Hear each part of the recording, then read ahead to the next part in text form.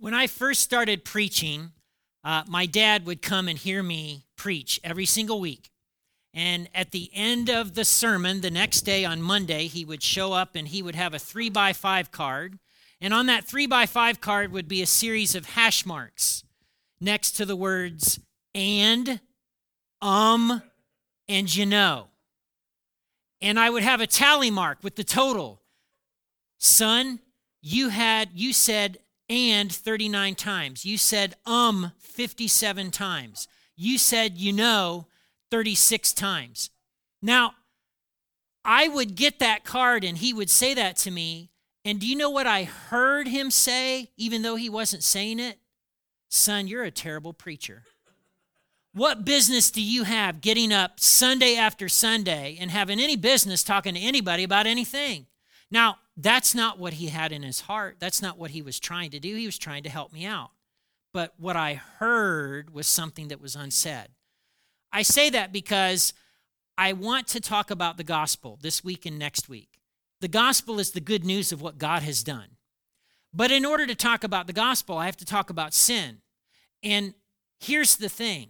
If I were to go to Asbury University this week, and if I were to parade all around Isaiah, and I were to do this, and I were to say, I never had sex with Jenny before we got married. And you know what? Sex outside of marriage is wrong. It's a sin. And when you have sex outside of marriage, it makes you a fornicator, and fornicators go to hell. And if I were to say that, those things would be true. But every single Asbury student who heard that would not be hearing that. What they would be hearing is, oh, you're judging me and you think you're better than me and you're just, doing this sliding scale thing. Asbury students would come to a wrong conclusion in some ways, right? So I have to acknowledge that it's really hard to talk about sin in America these days. It's really hard to talk about sin. Anytime you do, when any pastor, rabbi, religious leader who says, I'll just go with what I just named, that sex outside of marriage is a sin, right? Because of teachings in the Bible and blah, blah, blah. Like as soon as it comes out of our mouths, oh, they're being judgy. And you know what? They're hypocrites. We are hypocrites. I'm a hypocrite. I don't know if you know this. All of y'all are hypocrites. Because we're all sinners. So when I talk about sin, I have to acknowledge right out of the bat that your pastor is a sinner, okay? It's not because I'm better than other people. It's not because I got things figured out than other people. I'm a sinner who needs a Savior. I'm a sinner who needs the gospel, just like you do. So I have to talk about sin in order to talk about the gospel. And the other thing we Americans do is we tend to make sin an out there thing. So we all agree that there are some horrible people out there, aren't there? Come on, it's church. Let's get on your A game and your amen game. Come on. There are some horrible people out there, aren't there? Amen. There are horrible parents who lock their kids in closets and don't feed them. There are horrible young men who date rape women at college frat parties. There are horrible politicians and billionaires enriching themselves at the expense of everybody else. The world is messed up. Things are not as they should be. And we know this with certainty. But when you start talking about sin on a personal level, my sin, your sin, whoa. People do the whole thing of, listen, I know I'm not perfect. I'm so sorry. You got to be kidding me. If you had only known what my childhood was like, or if you knew what I had to deal with. And so Americans tend to talk about sin in terms of language of psychology. So we will all acknowledge, well, I've got issues. My family, man, they've got issues. Let me tell you about my parents, right? And so we use language of psychology, but we're really talking about the brokenness of everybody because sin is the brokenness of humanity. I find it interesting, 65% of Americans believe that everyone sins a little bit, but that most people are good. This is what Americans believe. So in other words, Americans believe that, everybody kind of messes up a little bit, but if kids just had the right opportunities and the right parenting and the right schools, like they'd just be amazing human beings. Hold your laughter. People, they do. 74% of Americans believe that God would not or should not condemn people to eternal damnation for a little sin. So in other words, Americans believe that they sin a little bit and that it's no big deal. That's what most Americans conclude. So I want to talk about the gospel, but in order to talk about the gospel, about the good news of what God has done for us, I got to talk about us and what we've done for us, which means I got to talk about sin. And so I'm going to be in the book of Romans chapter 1, which is just a ferocious passage. And I want to share a little bit about what Paul has to say about sin. So of the books in the Bible, a lot of people will talk about the book of Romans as like a book about the gospel. In the opening pages of it, he says, this letter is from Paul, a slave of Christ Jesus, chosen by God to be an apostle and sent out to preach his good news, the good news of what God has done through Jesus Christ our Lord. So in Romans chapter 1:18, he starts talking about sin, and he says this, but God shows his anger from heaven against all sinful, wicked people who suppress the truth by their wickedness. So in other words, God is angry. There's a wrath, anger component where God is offended by the sin that people commit. And this sinful and wicked, the two Greek words mean a lack of reverence toward God. So we were made to love God. We were made to love each other. We messed that up, and God considers it a kind of personal offense or an affront. And I'll unpack that a little bit in just a moment. In the next couple of verses 19 and 20, that's us, they know the truth about God because he has made it obvious to them. For ever since the world was created, people have seen the earth and sky. Through everything God made, they can clearly see his invisible qualities, his eternal power and divine nature. So they have no excuse for not knowing God. So Paul is saying, look, even though you can't see God with your own eyes, you can see enough of what he's created that you go, it's probably a God. It's probably pretty powerful. And Paul is saying you can't claim ignorance. So by way of analogy, hopefully this will help you understand the wrath, anger component.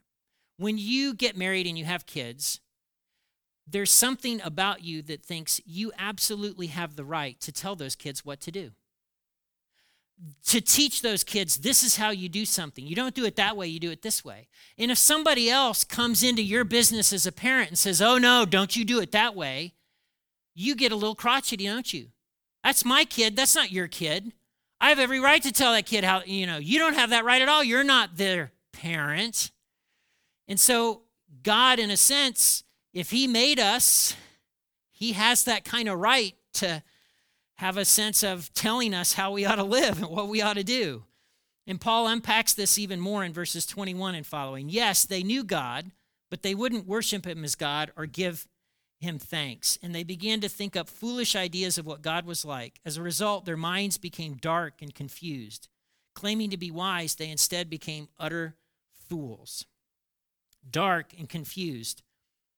I don't know if you know this, but it is possible to be unaware of just how bad sin is. It's possible to do something that you believe is right and helpful and yet be completely wrong about it. Part of what Paul is describing here, I've never seen an episode, but I'm familiar with the TV series Dexter. It's about a serial killer. Part of the character in that show is that he's cunning, innovative, all of these things that in some ways reflect God's glory, but it's depraved in what he's using it for, in butchering people, right? So this is what Paul is talking about in these passages. So he's saying, look, sin is very, very bad. It moves you away from God. And he kind of sums this up in verse 23. He says, instead of worshiping the glorious, ever-living God, they worshiped idols made to look like mere people and birds and animals and reptiles. We have this tendency to think that people who lived a long time ago were stupid. In other words, oh, look, I made this cup. I will now worship this cup as though it is my God. People were not that dumb 2,000 years ago or 3,000 years ago. The idols that they made, the objects they made were representations of what they believed a deity to be. And so we as Americans, we worship all kinds of things that we turn to tell us who we are for our identity. Wealth, status, there's all kinds of things. Success, wealth, a great figure or body, beauty, certain politicians, famous people, Star Trek ships. There are all kinds of things that you can make an idol in your life, okay? And it leads to nothing good. And so all the way down in verse 29, he kind of summarizes it this way. He says, their lives became full of every kind of wickedness, sin, greed, hate, envy, murder, quarreling, deception, malicious behavior, and gossip. They're backstabbers, haters of God, insolent, proud, boastful. They invent new ways of sinning. They disobey their parents. They refuse to understand. They break their promises. They're heartless. They have no mercy. Can I just ask a simple question? Based on what he just described, would you like living in a family like that? Or a city like that? Or a nation like that where those kinds of things are celebrated? No, you wouldn't.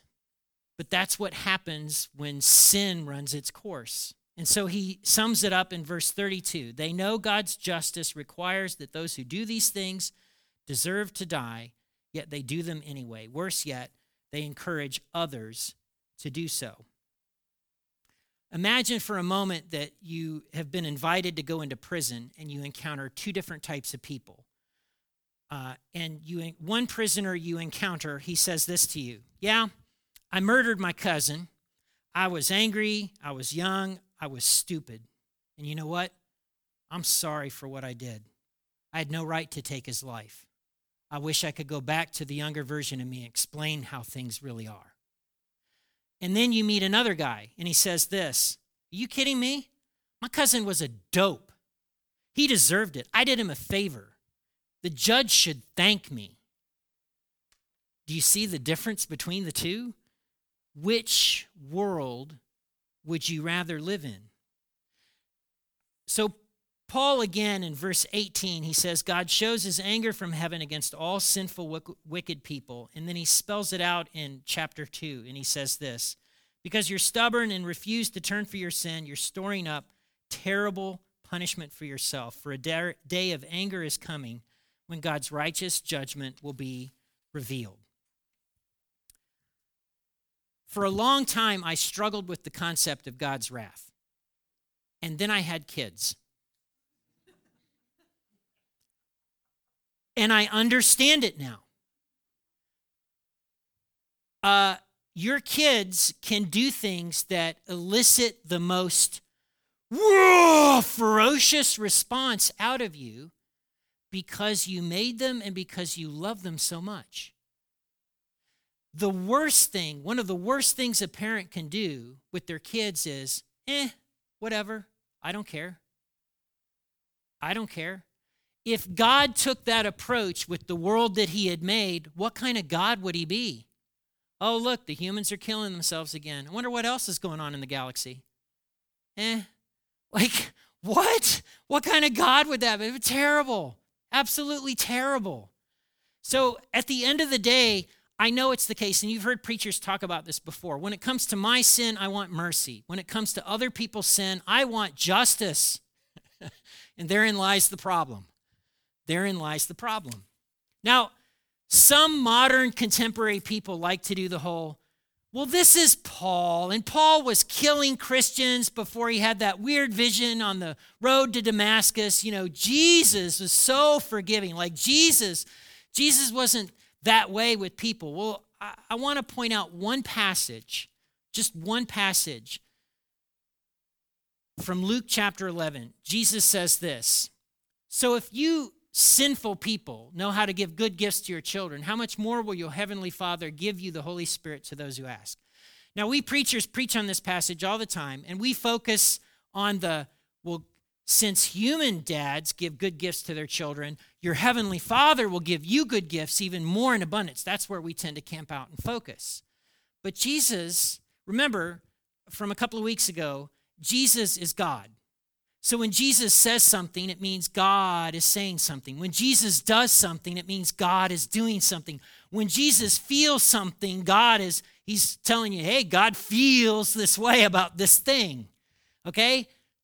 So in the Greek, it's the you plural. So in the South, that's all y'all. So Jesus is saying, all y'all, and then the second Greek word is being evil. He says that. He's talking to his disciples and everybody. And Jesus says, all y'all being evil.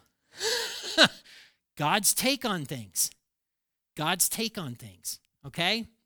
So let me ask a few questions in light of this, in light of the fact it's so hard to talk about sin and it's so hard to see ourselves and know ourselves.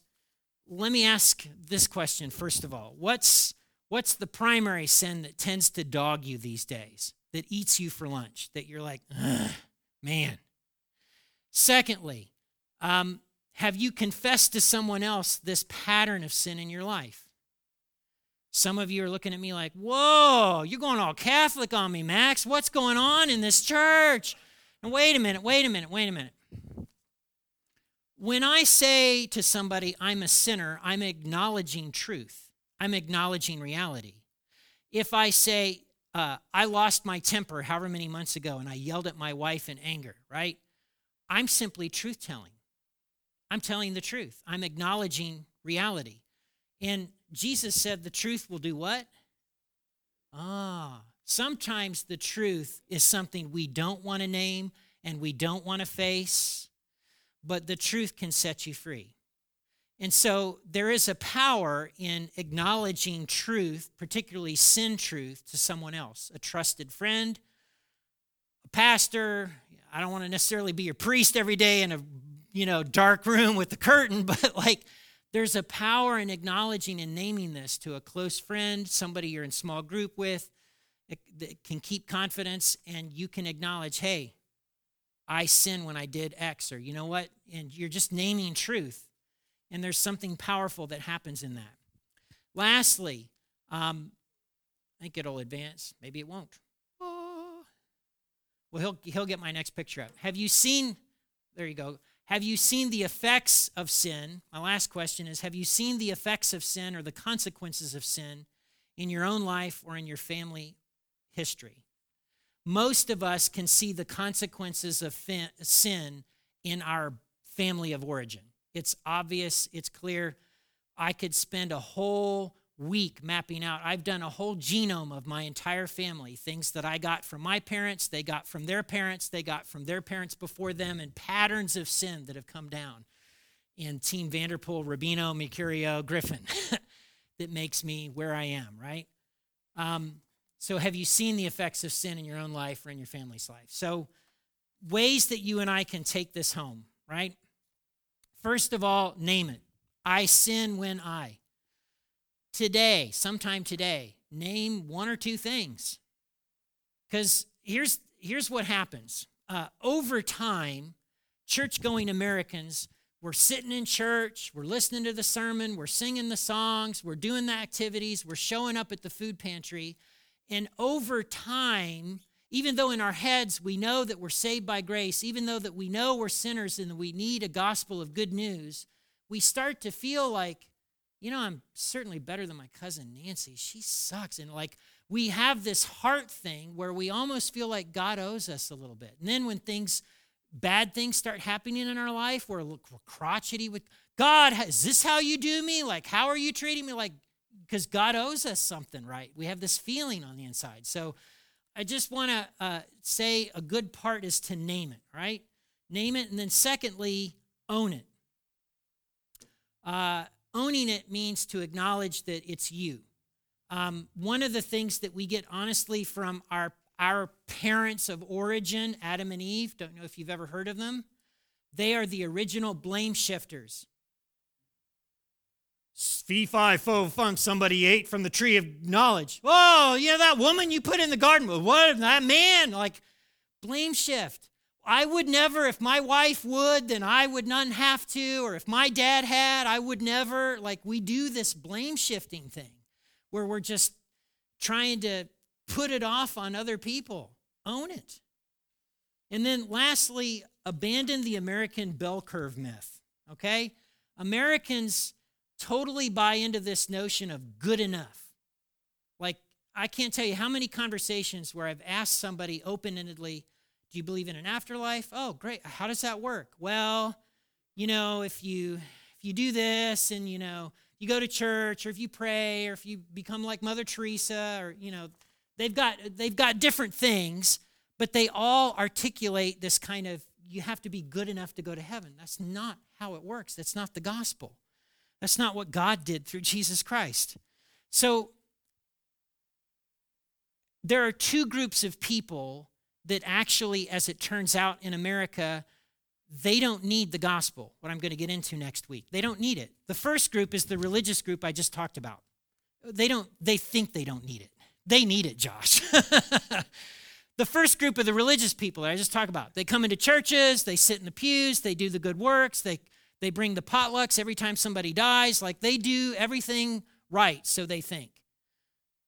And they think they're better than the people out there, and they feel like at some level, God should be grateful I'm on his team. They don't need the gospel. They think they're in because of what they're doing. That's work stuff. That's silly, but American churchgoers often feel it without knowing it. And then there's the other group, and they're the relativists. And they're the people that are like, well, just follow your heart. Be true to yourself. Live your truth. Whatever it is you feel, as long as you authentically express it, 2 thumbs up. And they don't need the gospel in either, because they're fine just the way they are, right? So both groups deny any kind of needing of the gospel, and both groups are wrong. So I want to end kind of where I began today. It's difficult to talk about sin in America. It's the weirdest thing. I have the hardest time as a pastor talking about this with people, if we're talking about other people's sin or my parents' sin, sin has gotten very complicated to talk about. And yet it's everywhere. It's in you, it's in me, it's all over the place. It's the weirdest thing in the world. So I